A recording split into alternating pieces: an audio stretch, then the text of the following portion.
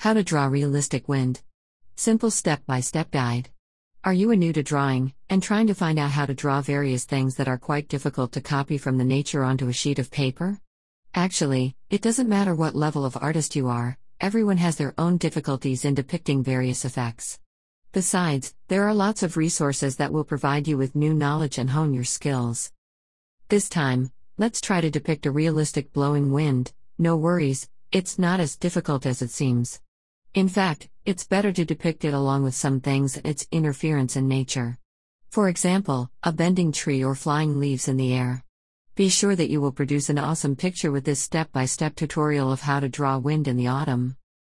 Utensils that are really needed. Depicting blowing cool wind doesn't differ comparing another natural effect. The only thing you should do is to apply your skills to as many drawings as possible. The approaches and details are always repeated from picture to picture, the same as with the tools. Therefore, the tools that are required are the usual: pencil, eraser, and a sheet of paper or a paper pad. In addition, you may also need a sharpener and a shading tool. However, special attention should be paid to the main thing, a pencil. As you might know already, there are various manufacturers and brands, and of course, all of them are different. However, all the producers always intend to follow standards, thus, mostly, they produce cores HB, H2, and B2. These pencils you will need while you draw the wind gust. Step 1. Draw ground line. The first step implies preparing the sheet of paper properly, not literally, but prepare the first contours that will help improve and develop other details. It means that you should outline the potential place of the ground, a tree, and the sky. So, put a sheet of paper vertically on the table in front of you. Then, virtually divide it into 3 horizontally equal parts. Your task is to draw the lower line only, since later, it will be the border of the ground and then there will appear a tree. Of course, you can also add the upper line, which will help you to define where to start depicting air masses. For this purpose, it's better to use a pencil with an HB core. If you make a mistake, it will be easy to cancel the line with an eraser and depict it once again. Also, don't forget that any contour should be performed with light strokes. Step 2. Blown trunk of tree. The next step is drawing the swaying tree. Thus, first let's imagine the nature scene of a tree, which resists powerful air masses. As you remember, it doesn't bend from the lower part to the top, rather the lower part stays immobilized when the other parts are slightly bent according to the wind direction. Now, let's project the shape of a tree that is slightly bent to the right. It's better to start from the lower part, then add a curve to the tree trunk. Don't forget that the top is much thinner than the lower part, thus gradually narrow down the trunk. Remember, the top is always lighter than the middle part, consequently, the upper part is obviously subjected to the greater wind power. When you finish, just shade the contour of the tree with light hatching, it will give more volume to the trunk. Step 3. Add branches. It's hard to imagine the tree without branches, thus the next step will be creating the wooden frames and leaves on them. But not so fast, as every step requires, you should mark the places where the branches will be connected to the stalk.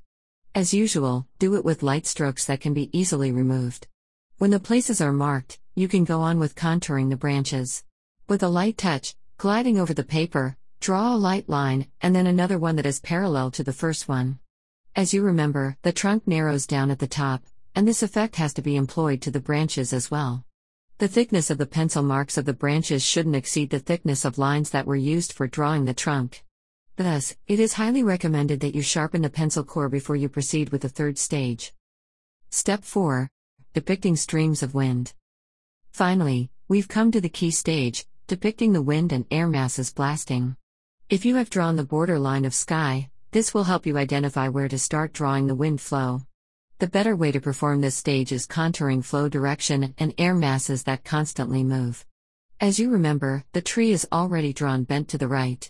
Consequently, the wind direction is from left to the right. So, once again, with a light touch, make long wavy lines with spinning at the end.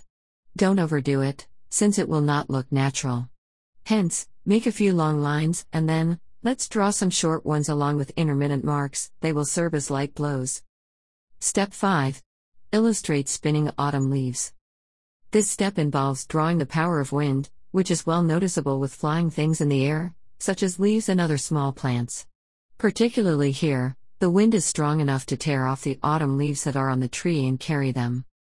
For depicting blown and flying leaves, let's take a pencil with a blacker or softer core, B2.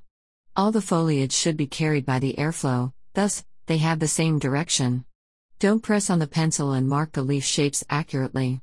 Furthermore, don't forget that they can't be straight rather than twisted and differ from each other. Another thing, it's better to draw more leaves where the wind whirling is, and draw less along the wind gust. Step 6. Stones and grass drawing. Now, it's time to add some small details such as grass.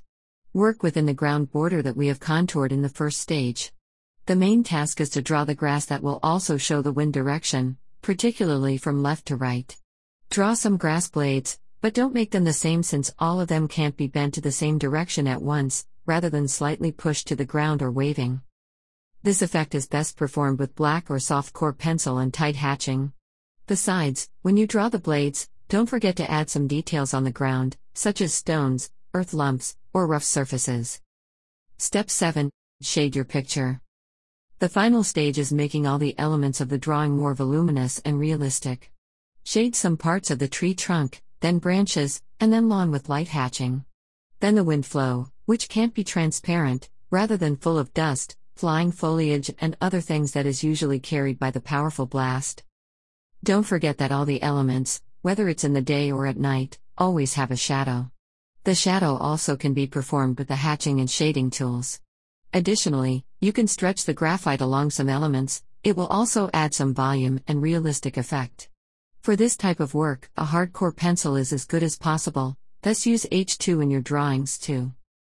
Sum up. Everyone who starts doing art and trying new effects, techniques, or pictures for the first time will always face a problem of what to start with and what tools should be used in each particular case. Speaking about drawing wind gust and the tree, hopefully, it was quite simple to repeat and follow the stages. As a result, you've achieved another goal, you've drawn the wind, and not just a boring sketch of it, but comprehensive wind that is always seen in nature. However, it's just the beginning and you should continue trying various approaches, adding your personal tools and techniques in order to learn to draw. Good luck with your future attempts, and if you want more such guides, stay with WOW Pencils, it will always guide you and help you to improve your skills.